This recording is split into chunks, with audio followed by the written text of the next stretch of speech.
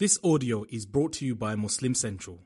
Please consider donating to help cover our running costs and future projects by visiting www.muslimcentral.com/donate. You're listening to Qalam Institute's podcast series, Seerah, Life of the Prophet, by Sheikh Abdul Nasir Jangda.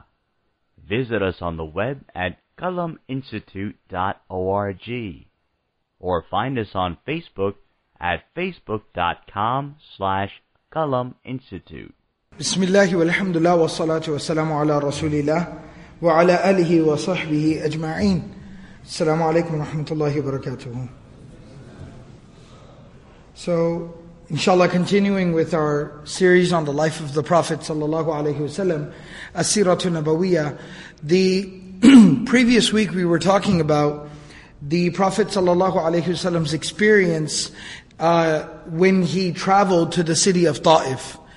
We talked about how during the year of grief and sorrow, when the Prophet of Allah sallallahu alaihi wasallam was struck with two of the greatest personal tragedies of his entire life, which occurred literally weeks apart from one another, the passing of his beloved wife Khadija radiallahu anha, and the death of his beloved uncle Abu Talib. And both of these tragedies took place back to back. And the Prophet of Allah sallallahu alaihi wasallam was, dealing with a lot. It was extremely difficult for him to deal with all of this. After all of this occurred and happened, one of the consequences of the passing of Abu Talib that we talked about in the previous session was that the general people in Mecca, the general population in Mecca, and especially those folks who were not of great character, more of the troublemakers in the community, they had absolutely no reservations or apprehension remaining about open harassment of the Prophet ﷺ. The only thing that had kept them at bay for 10 years was Abu Talib. And the fact that Abu Talib was a leader, a very well-respected leader in Mecca, and Abu Talib personally had backed the Prophet ﷺ and warned everyone that nobody was to mess with the Prophet ﷺ, very frankly. And so, with the passing of Abu Talib, it was a free-for-all. It was open season as far as they were concerned. So there are actual narrations about the Prophet ﷺ being openly, publicly harassed and being even confronted, and folks getting verbally and even physically abusive with the Prophet ﷺ and having no apprehension about doing so. When the Prophet ﷺ started to see some of these circumstances, he realized that the situation in Mecca now had become far too hostile to be able to make any type of grounds in Mecca itself. So the Prophet ﷺ took the very serious and strategic step of looking outside of Mecca to other locations to see where the message could be delivered to. One of the primary targets that the Prophet ﷺ had in sight was the city of Ta'if. I talked about in the previous section why the city of Ta'if. It was a major city, home to a major tribe of Thaqif, Banu Thaqif. And so the Prophet ﷺ undertook this journey 60, 70 miles away by foot. Him and Zayd ibn Haritha, just the two of them. And they went all the way to Ta'if. This journey lasted about 10 days. But we talked about how the Prophet ﷺ went about in delivering the message. He was very respectful. He did not cause any type of, disruption in the city of Mecca. He approached the leaders of the tribe and the leaders of the city and tried to dialogue with them and present the message to them and make it very clear to them what his intentions were. Unfortunately, the leaders of that city did not display any type of hospitality. They had no decorum. They didn't even display any qualities of leadership. Rather, they refused the Prophet ﷺ. They dismissed him, were quite disrespectful with him, and told him to get out of town. When the Prophet ﷺ said, okay, fine, if that's what you want, I will leave. He asked them very respectfully that I did not go out there and cause some type of public riot in your city. So therefore, I request the same courtesy be extended to me. That I will leave Mecca, and I will leave Mecca quietly, and I will not disrupt or bother anyone. But unfortunately, that was something that they were not willing to comply with. That was asking too much of them. So they set all the street thugs in the street, just the thugs on the street, young people, they basically set them all after the Prophet ﷺ, and they even offered some type of an incentive to do so, and said, make it very difficult for him to leave. And we talked in detail about what the circumstances were. One of the things that I didn't mention last time, that I was reading, kind of reviewing some of the narrations in regards to it, it talks about that when the Prophet ﷺ was walking, and he was leaving Ta'if, and they were stoning him, and the narrations talk about them yelling at him, jeering him, cursing at him, swearing at him, mocking him, threatening him, and throwing stones and rocks at him. One the narration mentions, and this is narrated by someone who would later on accept Islam. He says, I saw the Prophet of Allah sallallahu alaihi wasallam on that day, and he was walking, and they were throwing rocks and stones at him. And I saw him continue to walk along, not respond to them. They were yelling at him, screaming at him, throwing rocks at him. He did not respond to anyone. He just kept walking along, but he kept asking Allah subhanahu wa ta'ala for strength. He kept asking Allah for health. And he says in the narration that I heard him reading, فَسَمِعْتُهُ يَقْرَأُ, I heard him reading on that day, وَالسَّمَاءِ وَالطَّارِقِ, حَتَّى خَتَمَهَا. He recited the entire Surah Al-Tariq. وَالسَّمَاءِ وَالطَّارِقِ وَمَا أَدْرَاكَ مَا الطَّارِقِ النَّجْمُ الثَّاقِبِ. He kept reciting the surah in its entirety. And the Sahabi, this person says, فَوَعَيْتُهَا فِي الْجَاهِلِيَّةِ وَأَنَا مُشْرِكٌ ثُمَّ قَرَأْتُهَا فِي الْإِسْلَامِ. So this Sahabi radiallahu anhu says, I memorized, the Prophet ﷺ kept reciting the surah on that day for 3 miles while they were throwing rocks at him. And he says, I ended up memorizing the surah in Jahiliyyah even before I was Muslim. Just by listening to the Prophet ﷺ recite it on that day. I memorized it, and I used to then read it later on. Once I had accepted Islam, I used to read the surah in my salah. And then he says, فَدَعَدْنِي ثَقِيفٌ. So Thaqif, they saw me very close listening and repeating something after him. So some of the people called me, فَقَالُوا مَاذَا سَمِعْتَ مِنْ هَذَا الرَّجُلِ. What did you hear this man reciting? فَقَرَأْتُهَا عَلَيْهِمْ. So I recited Surah Al-Tariq to them. And he says that some of them were very affected by what they heard me recite. Of course, it's the Quran, the Book of Allah, Surah Al-Tariq, very powerful.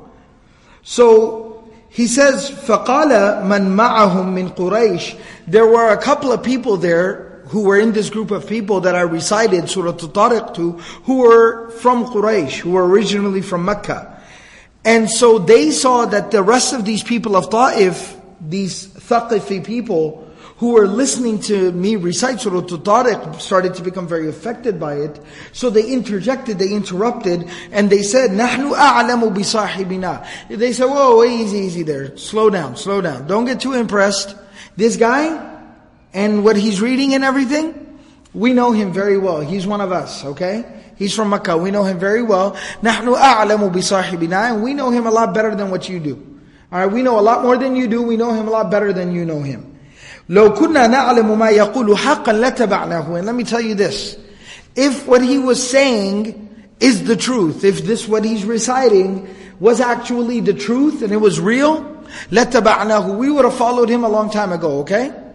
We've been hearing this for 10 years. So slow down, calm down, don't get too impressed, don't go too quickly, don't get emotional. Alright, just you go away from here. Whatever you're reading, you're reciting, you go away from here. And he said they just interrupted us and then they sent me on my way. But he says later on when I accepted Islam, I used to read Surah Al-Tariq and I would remember that day. And so one of the lessons that we learn from this is that the Prophet of Allah ﷺ, we talked about in last week's session the dua the Prophet ﷺ made at the conclusion. And how he sought, comfort. He sought, solace with Allah subhanahu wa ta'ala. After such a traumatic effect, he turned to Allah subhanahu wa ta'ala and made dua to Allah, and he was able to find comfort in his relationship with Allah by talking to Allah. But we even see that even during the actual trial and tribulation itself, while he was struggling and being pelted with stones and rocks and dealing with such a difficult moment, but even through that adversity, how did the Prophet ﷺ make it through there? by reading the book of Allah, by reciting the Quran, by saying the words of Allah. It teaches us, see, this is the thing. This is exactly why I feel this is so important and so necessary. And forget about what I think.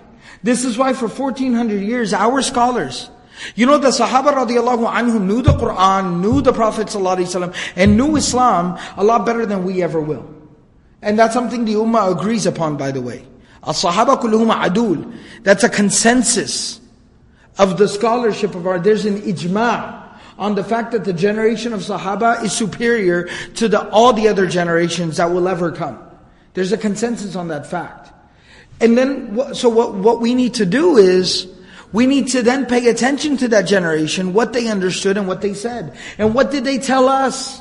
What are they emphasizing to us? And when we look back and we listen to the Sahaba, we read what they said, we study their lives, one of the things we find is that they had a great emphasis on studying the seerah, the life of the Prophet ﷺ. And this is the reason for it. That's why Sa'ad bin Abi Waqqas is saying, we taught our children the seerah like we would teach them a surah from the Quran. This is why the scholars of the 2nd and 3rd century of Islam, the first 3 generations of Islam, when people would come to them wanting to learn hadith, they would first make sure that they knew the seerah, the actual biography. That if somebody wanted to come memorize hundreds and hundreds and thousands of a hadith and quote and read and narrate a hadith, they said, whoa, can you tell me about the life of the Prophet ﷺ, the seerah? Because if you can't, you don't even know how to understand what the Prophet ﷺ said. You don't have the context. Where will you place this? And similarly, the context, the background of the Quran is the life of the Prophet ﷺ. We know Surah At-Tariq is a very well-known, powerful, beautiful surah. But see, when we read the life and the seerah of the Prophet ﷺ, we understand the practical role of the Book of Allah in our daily lives. That the Book of Allah subhanahu wa ta'ala isn't just something that sounds nice, isn't just something that's an intellectual exercise. It is a means of connecting with Allah. It is a means of turning to Allah. It is a means of, strength and steadfastness through the most difficult of circumstances and trials and situations. The Prophet of Allah is reading Surah At-Tariq, pondering its message, connecting to Allah, conversing with Allah through this very powerful surah of the Quran. And that's how he's able to, if you think about it, even from of course we know the help of Allah is with the Prophet ﷺ. We know, we've studied about the miraculous events in the life of the Prophet ﷺ. He is, he is the embodiment of many miracles of Allah. And much, departing from the norms and what is natural to human beings. But at the same time, there has to be a means for a human being, for a man, to be able to walk for 3 miles while constantly, non-stop getting pelted and stoned. I mean, there's got to be something that gets him through that. There's got to be some way that he's able to separate his mind, kind of step away from that, and focus his mind onto something else. That motivates him, that inspires him. And that was the Book of Allah, that was the Quran. So this is part of that narration. Now we talked about that when the Prophet of Allah, I'll read the narration, he says, فَلَمْ أَسْتَفِقْ إِلَّا وَأَنَا بِقَدْنِ الثَّعَالِبِ. He goes, I did not find any type of rest or comfort. I was not able to recover. فَلَمْ أَسْتَفِقْ إِلَّا وَأَنَا بِقَدْنِ الثَّعَالِبِ. They didn't leave me alone, basically. I was not able to finally release myself from this torture until I reached the point of قَدْنُ الثَّعَالِبِ, which we talked about last week. And then it says something very interesting though. He says, فَرَفَعْتُ رَأْسِي. He says, I raised my head up. فَإِذَا أَنَا بِسَحَابَةٍ قَدْ أَضَلَّتْنِي. I raised my head up and I was I looked at a cloud. I saw a cloud. Not just looked at it. He says, فَإِذَا أَنَا بِسَحَابَةٍ. He goes, I was covered by a cloud. I was being covered by a cloud. I was being shielded by a cloud. That the mercy of Allah subhanahu wa ta'ala was with me. This was a test and a trial that was happening. That was necessary for the guidance of mankind. This is something that we read today, that we learn today. We learned something very valuable. And by the way, this is something very profound. this experience of the Prophet ﷺ, and we're going to talk about a very profound, occurrence from this entire experience. This experience of the Prophet ﷺ teaches us something so valuable. The journey to Ta'if. Just that dua that we heard of the Prophet ﷺ, that we studied last week. Allahumma ilayka ashku du'fa quwwati. The dua that we talked about, how much do we learn from that? We talked about it for an hour last week. How many lessons are there in that experience of the Prophet ﷺ? Look, we know that it's an established fact that Muhammadur Rasulullah ﷺ is the most beloved of Allah's creation to Allah. He is the greatest human being to ever walk the face of this earth. He is Habibu Rabbil Alameen. He is the beloved of Allah. But in spite of all of that, Allah subhanahu wa ta'ala allowed the Prophet ﷺ to go through such a traumatic experience. To be pelted with rocks for 3 miles. To bleed from his body. For his feet to become torn and bloodied. So much bleeding that it soaked into his sandals and they became red with blood. They became dried and crusted to his feet. Allah allowed the Prophet ﷺ to go through all of that. That was not in vain. وَالْعَيَاذُ بِاللَّهِ ثُمَّ الْعَيَاذُ بِاللَّهِ. It's not like the mercy of Allah subhanahu wa ta'ala had left the Prophet ﷺ during that time. Of course not. That's preposterous. وَالْعَيَاذُ بِاللَّهِ. May Allah protect us from such blasphemy. But it's not like, the Prophet ﷺ during that time period had fallen out of favor with Allah. Of course not. He was still as beloved to Allah while he was being stoned, while he was being hit with rocks and bleeding from his feet, as he was when he was standing at the haram praying before Allah. He was just as beloved to Allah at that time. The mercy of Allah was with him and the help of Allah was with him just as much when he was being hit with rocks by the people of Ta'if as he was when he was standing at the haram at the Kaaba proclaiming Tawheed on the day of Fathu Makkah. Or when he was giving khutbah on the day of Arafah at the time of Hajjatul Wida, he was just as beloved to Allah. But what's the profound wisdom in the Prophet ﷺ than being, allowed, it being tolerated, that he is going through such difficulty? This is the price that was paid by Muhammadur Rasulullah sallallahu alaihi wasallam for the guidance of mankind. This is the price that was being paid. We have to understand the significance of that. We learn a lesson about the price of guidance from this. When we talk about giving da'wah, we have to understand that there is a price that has to be paid. And that's not to discourage anyone from giving da'wah. But that's to remind all of us. We all want to share the message of Islam, but we have to be willing to sacrifice a little. And the mercy of Allah is such, and the dua of the Prophet ﷺ on our behalf, in our favor, is such that Allah subhanahu wa ta'ala does not require us to sacrifice as much as the Prophet ﷺ did. But we got to be willing to sacrifice just a little bit. Secondly, we also understand that we need to be appreciative. This is a sacrifice given by Muhammadur Rasulullah ﷺ for us. This is what he did for us. And see, if we don't read this, we don't learn this, we don't study this, we don't pass this on to our future generations, we don't tell the world about this, we will never value what we have. And we will never truly appreciate who Muhammad. This is why I always mention this fact.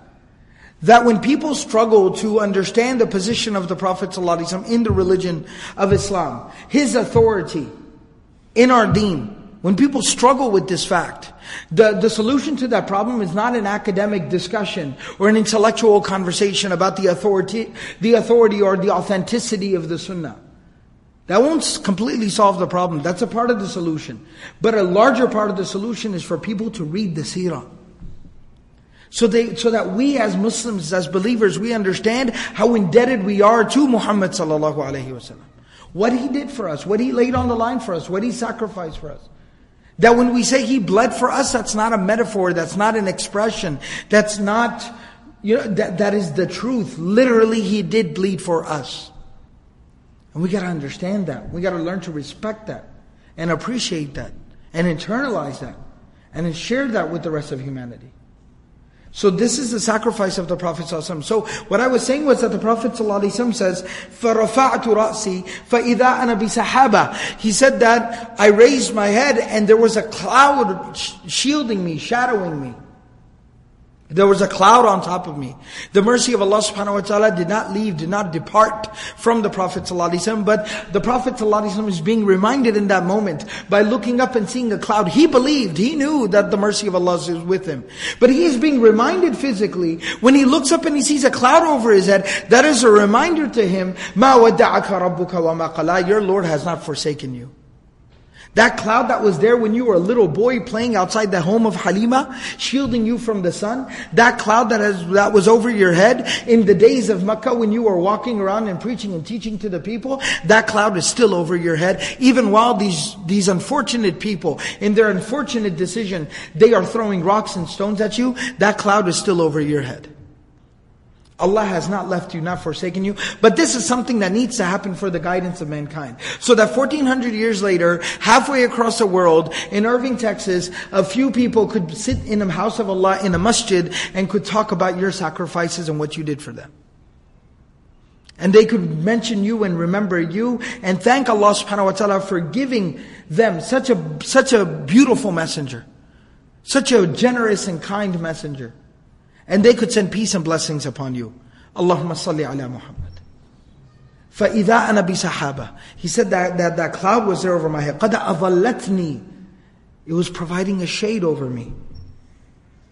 And he says, فَنَظَرْتُ فَإِذَا فِيهَا جِبْرِيلٌ. And he says, then I looked closer at that cloud, and I saw Jibreel alayhi salam, the angel Jibreel, the friend of the Prophet sallallahu alaihi wasallam. He said, I saw him inside of that cloud.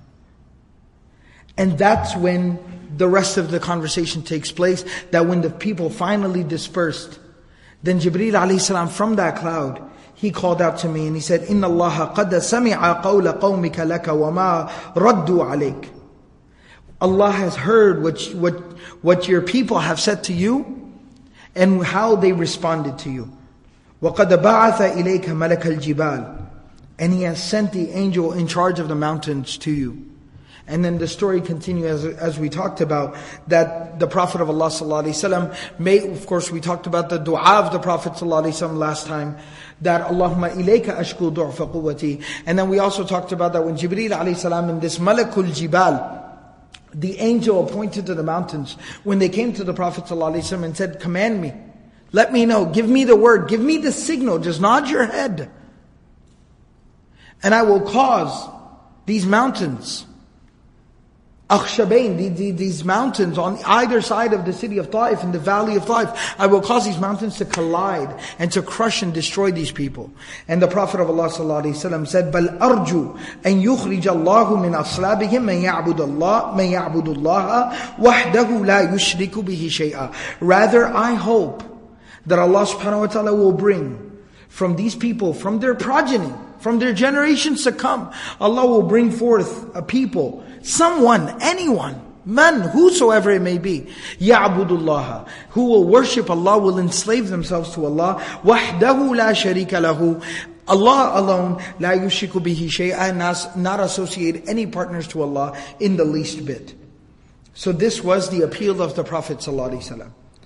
So this is what we talked about. But I wanted to add a couple of these things as, supplemental, like these lessons that we learned from this incident. Number one, the Prophet ﷺ made it through that test and that trial by reading the book of Allah, reciting the Quran and connecting to Allah, finding peace and comfort and solace. مَا أَنزَلْنَا عَلَيْكَ الْقُرْآنَ لِتَشْقَى. The Quran wasn't sent down to ruin your life. Rather, the Quran is a source of peace and tranquility.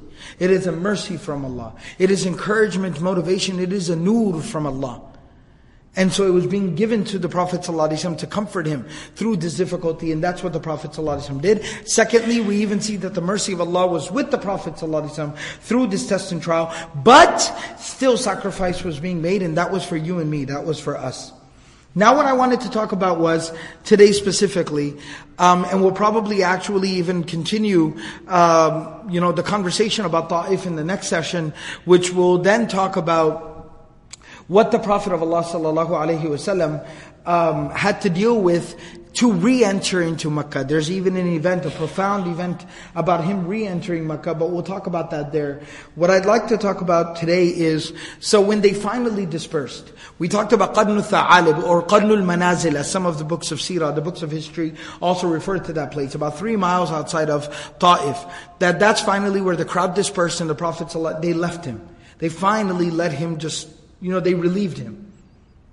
And so the Prophet of Allah ﷺ was there, and he literally took refuge, sat down under the shade of a tree. And what was very nearby, what was right there, and close enough to see from there, with an eye shot from there, was a garden that was owned by the sons of Rabi'ah, who were Utbah and Shayba, Ibn Rabi'ah.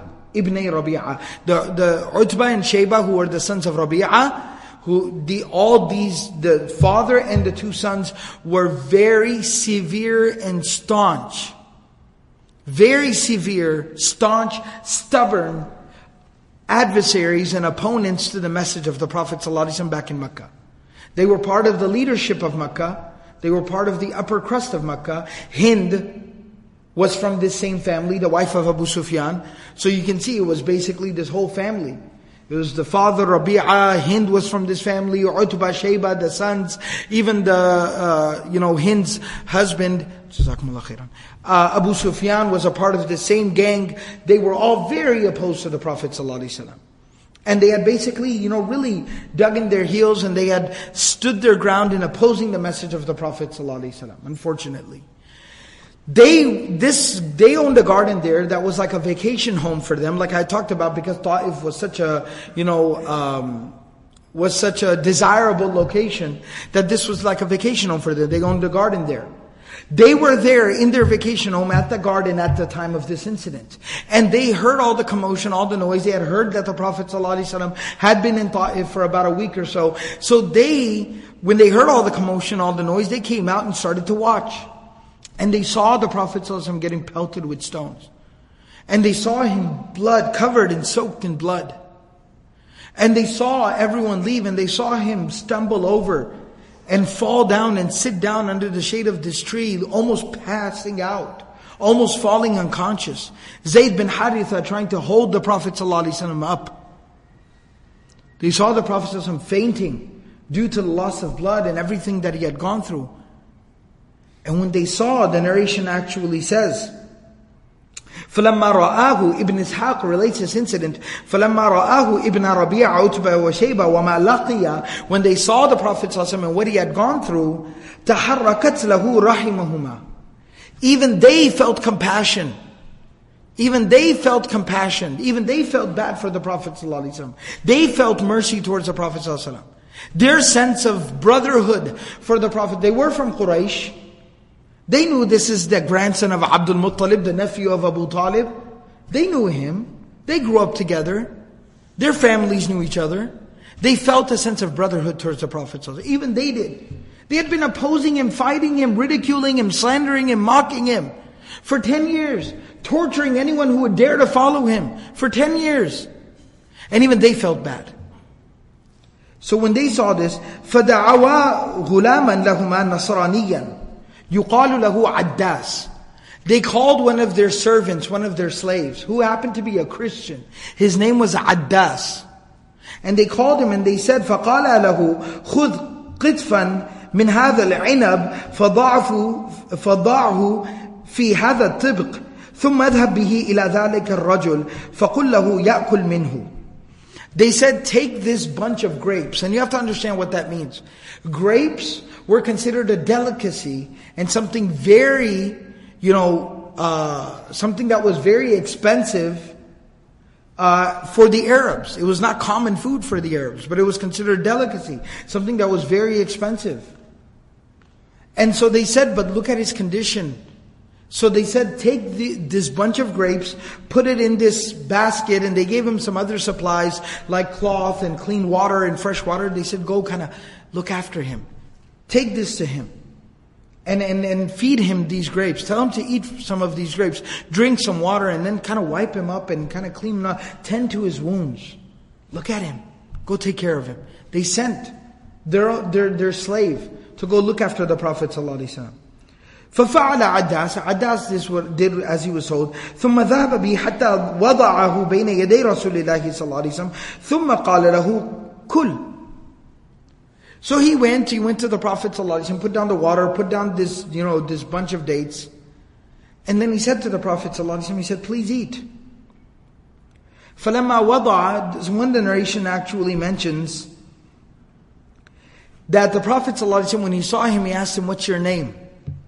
He asked him, what's your name? We learn etiquette from the Messenger of Allah ﷺ. I mean, look at what this man's been through. People have been throwing rocks at him for 3 miles. He's been bleeding. And yet when a man approaches him, even a slave or a servant, doesn't matter. When he approaches him and comes in front of him, the Prophet ﷺ has the adab, the etiquette. إِنَّكَ لَعَلَىٰ خُلُقٍ عَظِيمٍ. That's why Allah said that to the Prophet ﷺ. Like I mentioned here in the Seerah class, quite a few sessions back, that in the opinion of many of the scholars of Ulum al-Quran, that this is the second revelation. Surah Qalam, Surah number 68.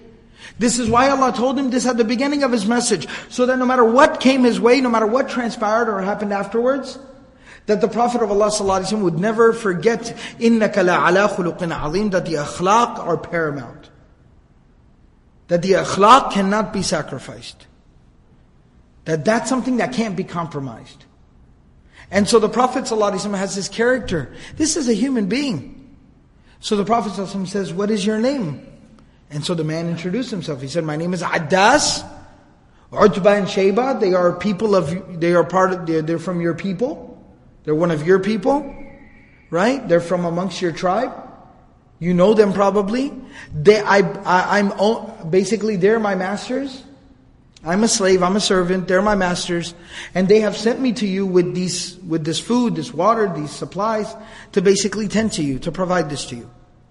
And then so he puts it down in front of the Prophet ﷺ and he says, Kul, please eat.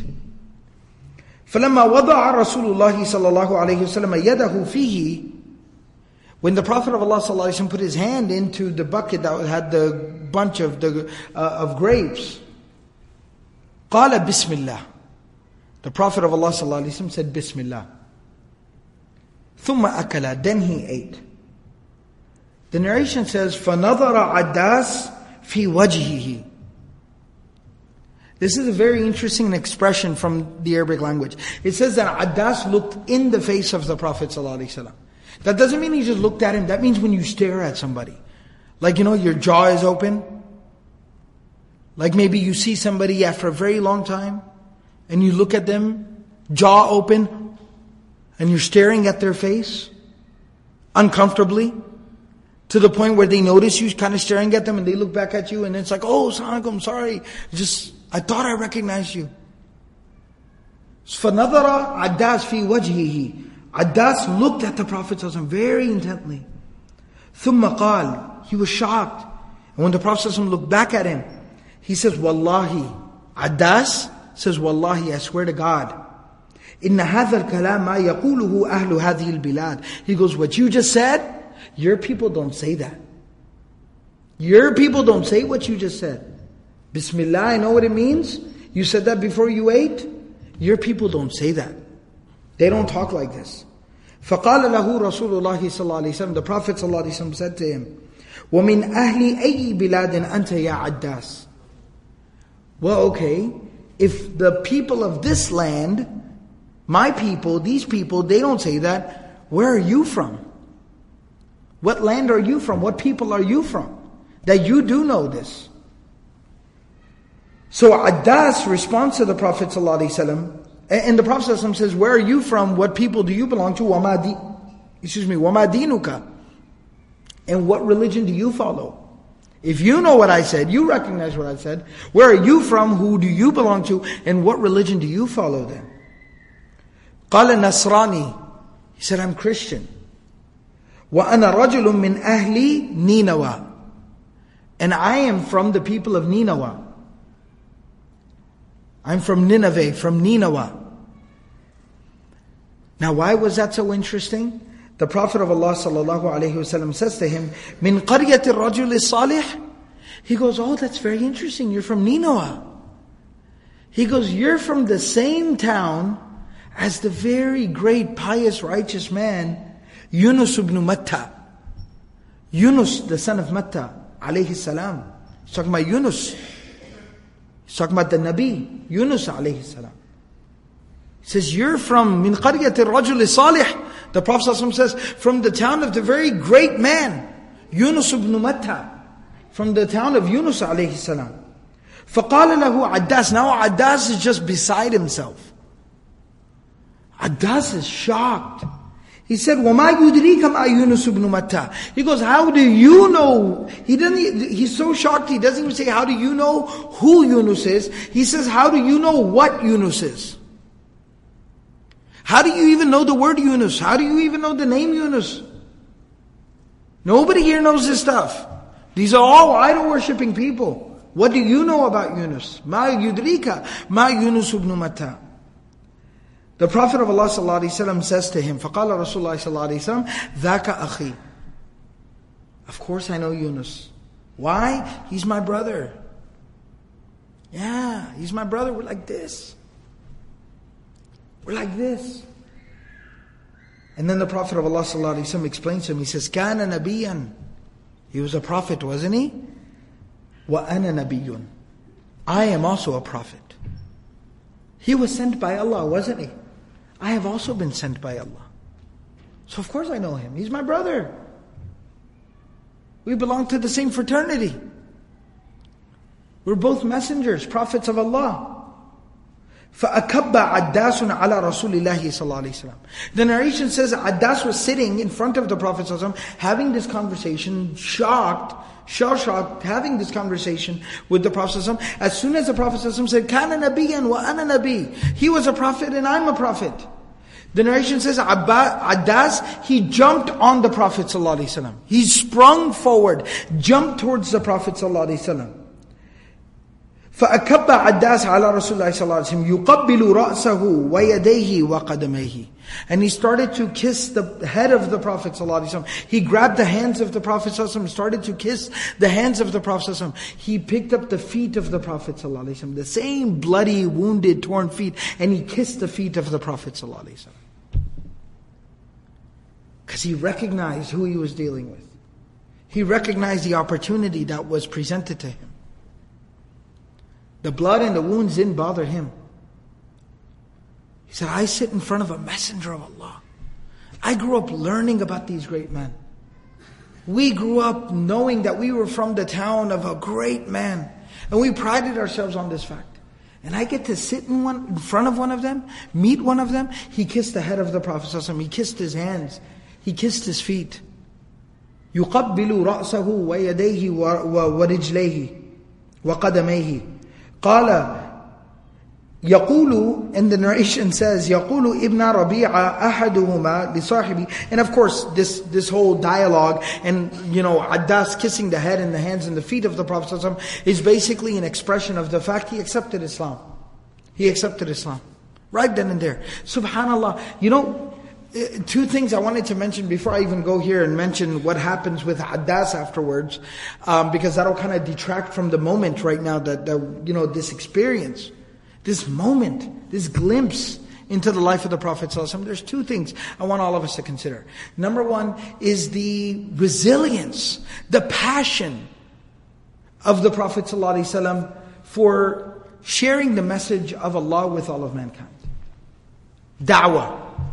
The passion that the Prophet ﷺ had for his mission. How committed he was. He's bloody, bruised, beaten, wounded, sitting there. How he's even still sitting up, how he's even still upright is a miracle. The fact that he hasn't fainted and passed out is a miracle. But even in this situation, he has an entire conversation with this man just because maybe this is what it will take to bring this man back to Allah subhanahu wa ta'ala.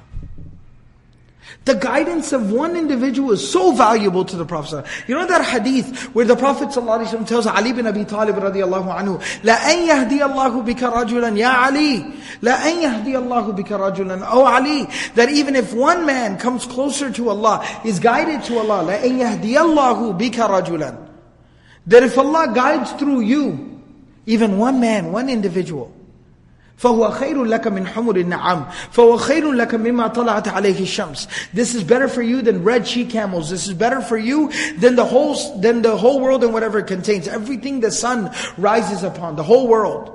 The Prophet ﷺ didn't just say that like I'm saying that. See, when I say that, I'm just saying that. The Prophet of Allah ﷺ lived that. The Prophet ﷺ lived it. He was bleeding, wounded, beaten, bruised, tired, exhausted, fatigued. Look at his condition.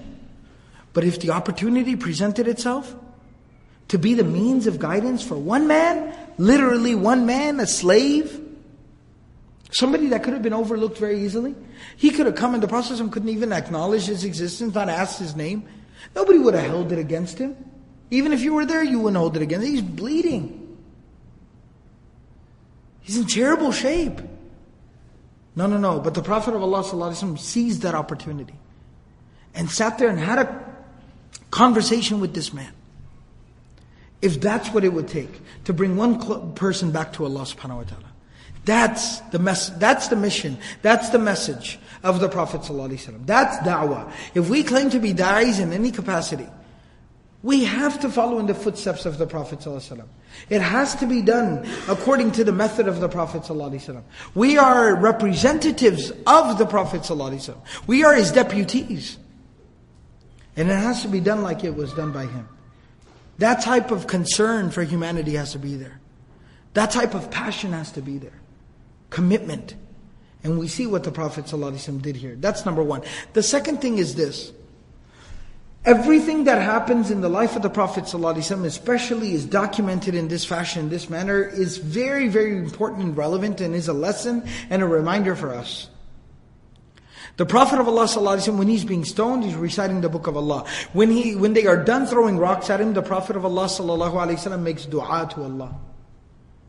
And then look how the Prophet ﷺ is able to conduct himself afterwards.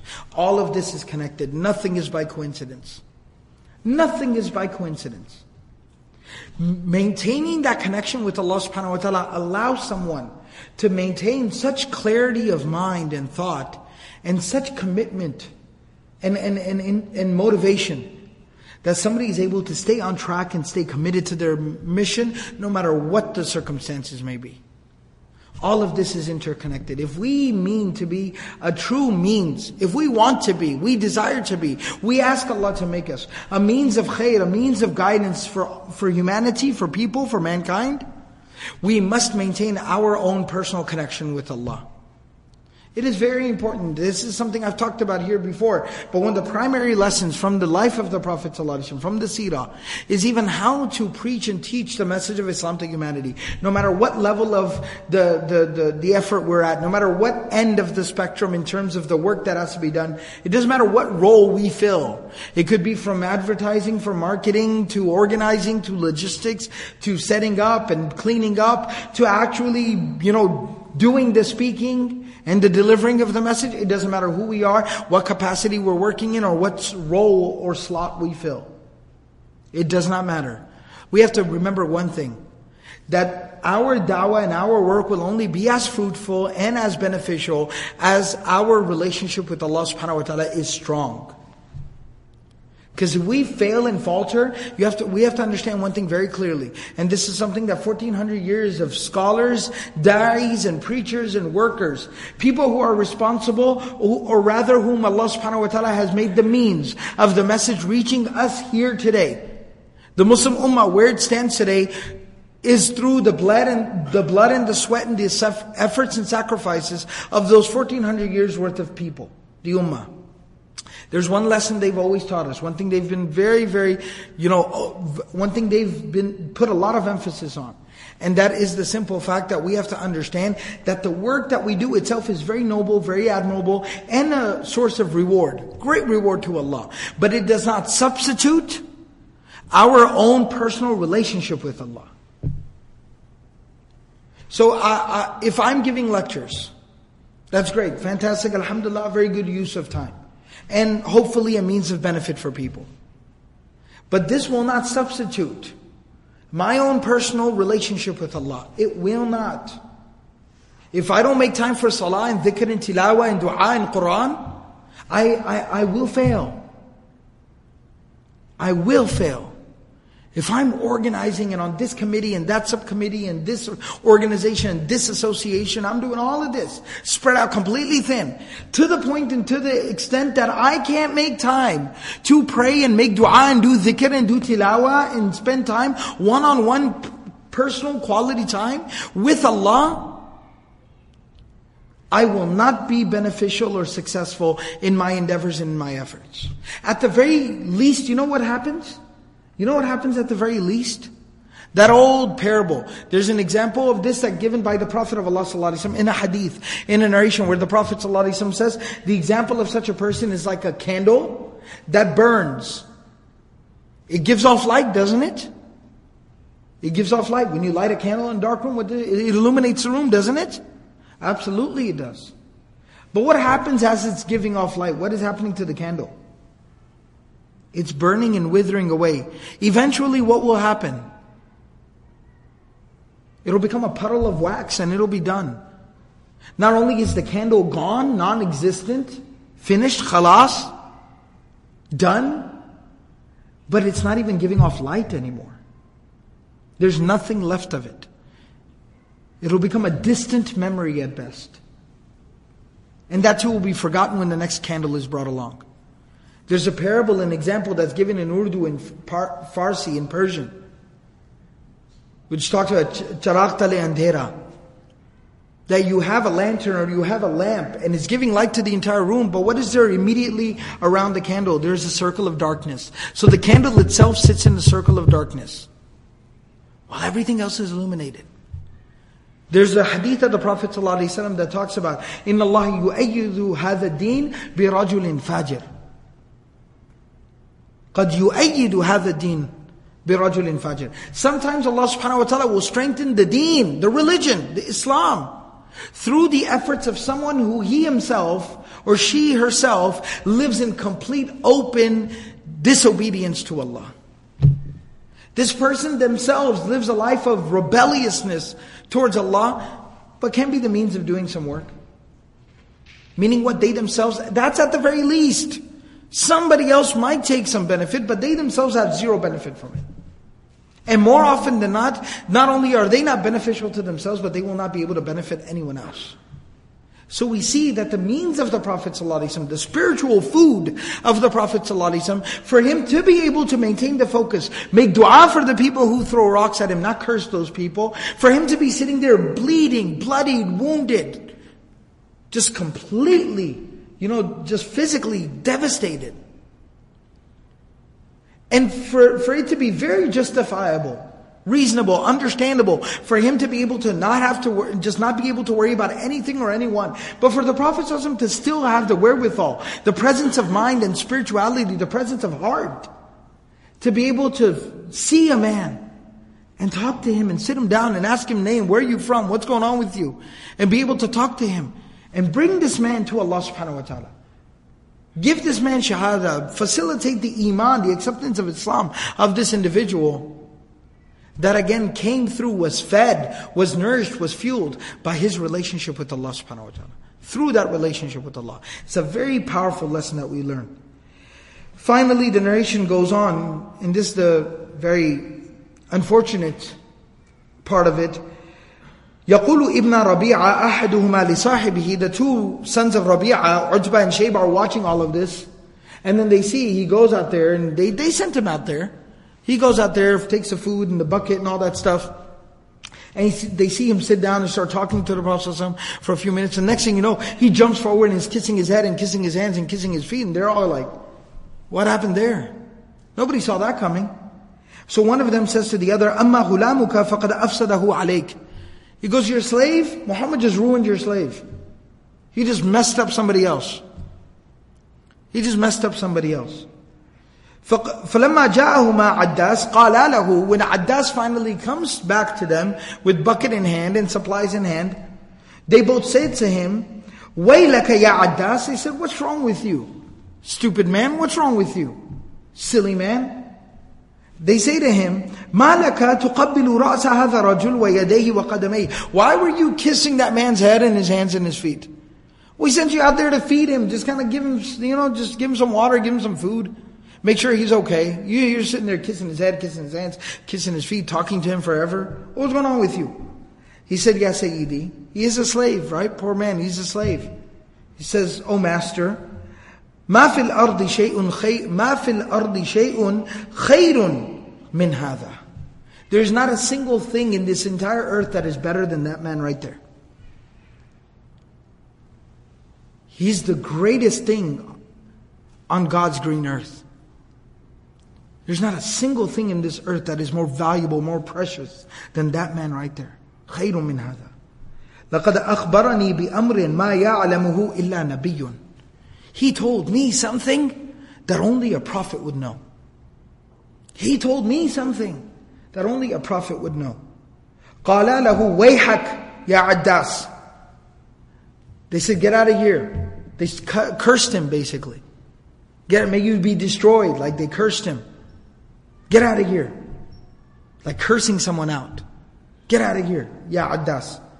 لا يصرفنك عن دينك. Don't let him make you change your religion. فإن دينك خير من دينه. Your religion is better than his religion. Which is really funny coming from them. Who worship idols. He's a Christian. Previously, they probably had been mocking his religion and always been taunting him and mocking him because of his religion. And now all of a sudden, what are they saying? Oh, hey, your religion's a lot better than his religion. Why are you going to listen to him? You shouldn't listen to him. Stick to your guns. And so this was kind of the exchange and conversation they had with Addas afterwards. And this was the circumstance of the Prophet ﷺ. Immediately after this brutality shown towards the Prophet ﷺ, displayed towards the Prophet ﷺ on that day when he was leaving the city of Ta'if. We're going to go ahead and stop here inshallah and we'll pick up from here. The Prophet ﷺ basically stayed there for a while and recovered there. And then the Prophet of Allah ﷺ made his way back to home, back to the city of Mecca, and we'll talk about what happens on the way back home. There's an amazing, miraculous incident that happens with the Prophet ﷺ on the way back to Mecca. And then when he does arrive right outside of Mecca, even there are some political circumstances that take place. We'll talk about all of that in the coming sessions. I wanted to announce that inshallah next week we won't be having the Seerah class. I'll actually be traveling with my family inshallah, so we won't be having Seerah class for next week. So I wanted to let everyone know, especially the brothers and sisters who mashallah come here every single week. Jazakumullah khairan, barakallahu feekum.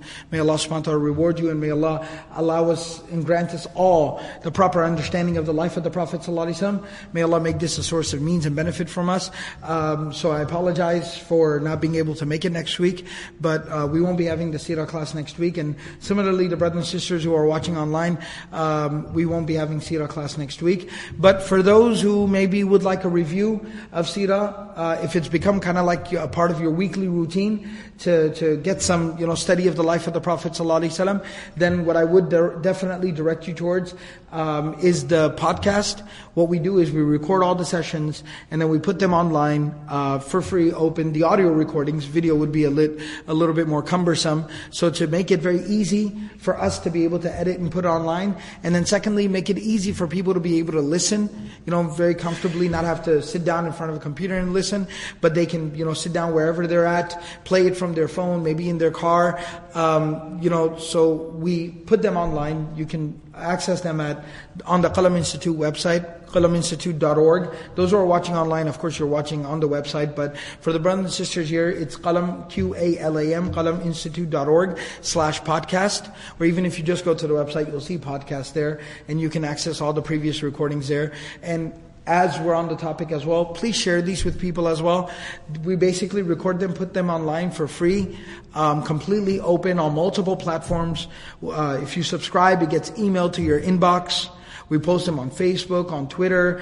They're in iTunes. Even if you have an Android device, may Allah forgive you. There's even an app in the Android App Store. I think it's called Google Play or some nonsense like that. So there's an app in there as well if you search Qalam Institute Podcast. Whoever it is, I don't know, maybe they're watching or listening. Somebody actually made that app. And then just told us, that they had made this app. So may Allah reward that person. You can download that app to your Android phone, and all the podcasts, it updates itself, and all the podcasts are downloaded into the app, and you can listen directly from there. So inshallah, you can, next week, when we won't have Seerah class, you can maybe go back and review some Seerah. And like I was saying, inshallah, definitely share this with family and friends, with as many people as you'd like. And turn this, yourself. One recommendation I make to the more dedicated, inshallah, who really want to internalize the life, the seerah of the Prophet ﷺ, when you sit down and you listen to the seerah, this or anything for that matter, this is just one means to an end. But just when you sit down and read a seerah book, when you listen to the seerah podcasts or lectures, take a little notebook maybe, write down, jot down a few notes, kind of listen to it, internalize it, make a few notes, a few basic points for yourself, and then use that to even, teach seerah to your children. Discuss seerah with your siblings. Start a little seerah study group with your friends, with your family.